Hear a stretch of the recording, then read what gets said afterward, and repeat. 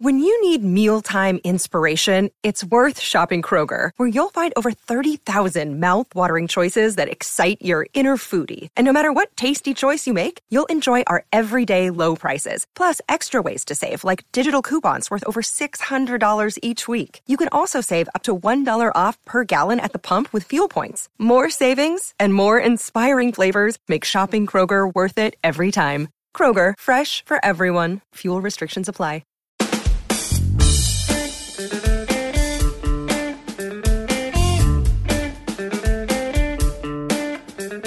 When you're thinking about starting your side hustle, your big idea, what may or may not become a big business, maybe just a small business, something to make money for you on the side, should you start with what you know? Should you start with knowledge you have, perhaps an expertise that you have acquired through education, through previous experience, or just through research, investigation of your own?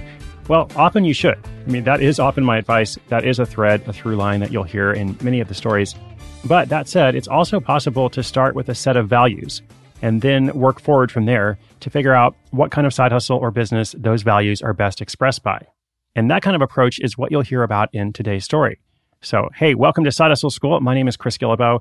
This story is about a trip to Europe that inspires an adventurous blanket biz.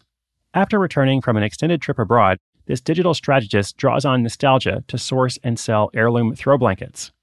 The only problem, well, when she starts, she knows nothing about knitting or textiles. So she goes on an adventure to figure it out. Stay tuned. That story is coming right up.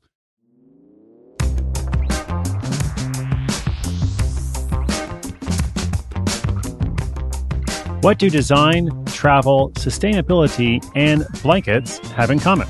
They're all common elements of today's side hustle. Hala Smith-Hughes has been working as a digital strategist for the past 10 years. Before that, she worked as the creative director for a group of food markets in Portland, Oregon. But Hala knew for a long time that she wanted to launch a product business. She had plenty of good ideas, but couldn't decide on what product to make. After returning from an extended trip abroad to Europe, she was eager to make progress. She brainstormed product ideas by identifying what brought her joy and what kept her excited. For Hala, those things are, once more, design, travel, sustainability, and blankets. Accordingly, Seek and Swoon is her new business. She sells heirloom quality knit decorative throw blankets that are made in America from recycled cotton yarn. The blanket designs are inspired by destinations such as Spain, Iceland, and Croatia.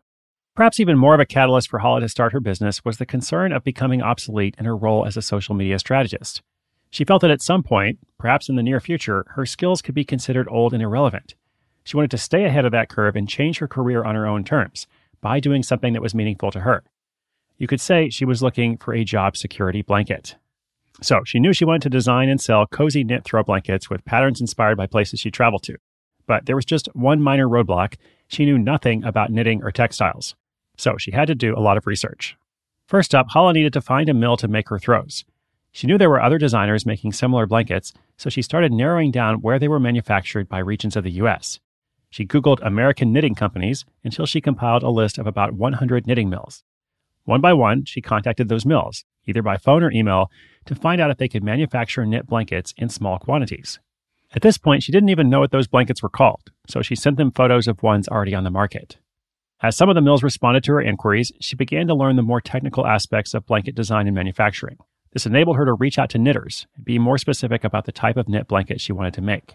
She discovered that there are different types of knitting machines, and she wanted her throws to be done in a style that requires a flat knitting machine. As Hala went through her list of mills, one of two things would happen. Either she received no response, or the response wasn't what she hoped for. Most did not have the equipment to make her type of throws. They were not made for flat knitting or not large enough to make the size she wanted. Of the 100 mills she contacted, only 5 seemed promising. After some conversations about pricing and process, it was down to just 3. She requested samples using her designs, and long story short, those samples did not come together. They just weren't right. It was important to her to feel like she was choosing the right partner, and none of these mills seemed like a fit. At this point, Hala felt defeated. She put her project aside for nearly 6 months. But one day, while snuggled on her couch with a throw, she felt a calling to give it another try. She knew the mill she needed was out there somewhere, she just had to find it. Because her attempt to find the mills directly hadn't worked, she thought she'd try again from another angle. She decided to go after the equipment instead of the mill, because if she could find someone who had the equipment, they could make her throws. After more dead ends, she ended up on a phone call with a guy who used to manage the office for one of the equipment manufacturers. After that phone call, everything changed. He connected Hala to a mill, and they began discussions about pricing. Feeling good about the communications, Hala asked them to make a sample, and when she opened this new shipment, it was love at first sight. Hala knew she had found her mill. So what about the money stuff? Well, startup costs for Seek and Swoon were around $10,000. This was used for inventory, packaging, and shipping materials, along with some custom coding for the website. Monthly profit or net income varies, but right now she's averaging around $1,500 each month.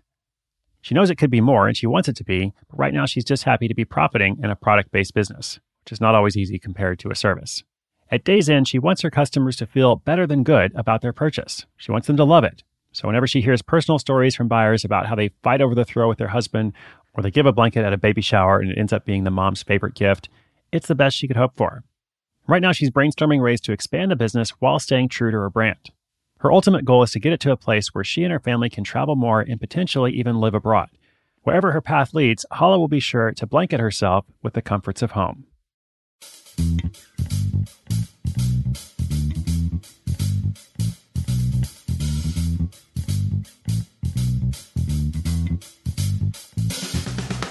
Okay, so before we wrap it up, let's talk a bit about storytelling. Whenever I see somebody with a great website, I always try to pull it out and say, here's what you should pay attention to because here's why it's working. And if you're new or just as a reminder, the most important page on your website after the homepage is the About page, because that is your story page. That's where you tell the story of your side hustle. Why are you doing this? And why, most importantly, should somebody else care about it? So I was not surprised to see that Hala's website is excellent. And on the About page, there's this whole beautifully written thing, which I'll link up in the show notes. But, again, she's selling heirloom throw blankets. Okay, so here's how she just begins the whole About page. It starts with a section that says, for all of us, there's something about a place that says home, a place that calls to us, that makes us think I belong here. This place could be an ocean away or our own living room in an overstuffed chair. That's where Seek and Swoon was created, between a bon voyage and a bungalow. So really good copy there. It just kind of transports you to this place. And on the whole page, so throughout the whole site, you can see all these travel photos. And there's this sense that if you buy one of these throws, then you are an adventurer. So pay attention because this is really critical. It would be easy to make light of this concept or to make fun of it. But remember that most value is perceived. Most value is perceived. A lot of people wear Vans sneakers who are not skaters. Most people who buy clothes from REI or the North Face, they're not climbing Everest. It is much more about identity, both in terms of projecting or signaling to others and also just for yourself. You want to look at that throw blanket in your overstuffed chair and say, I am a traveler who likes good design and sustainability. Whether you really are an active traveler or not. Maybe you aspire to be an active traveler. Maybe you once were an active traveler. Maybe this is just a belief that resonates with you and therefore you're drawn to this product and it brings comfort and joy to your home. Lots to take away from that. I'm just going to stop now so I don't go on forever. But as always, inspiration is good, but inspiration with action is better. Today's show notes are at sidehustleschool.com/740. That's episode 740. Thank you so much for listening. I'll be back again tomorrow with another story. My name is Chris Guillebeau for Side Hustle School.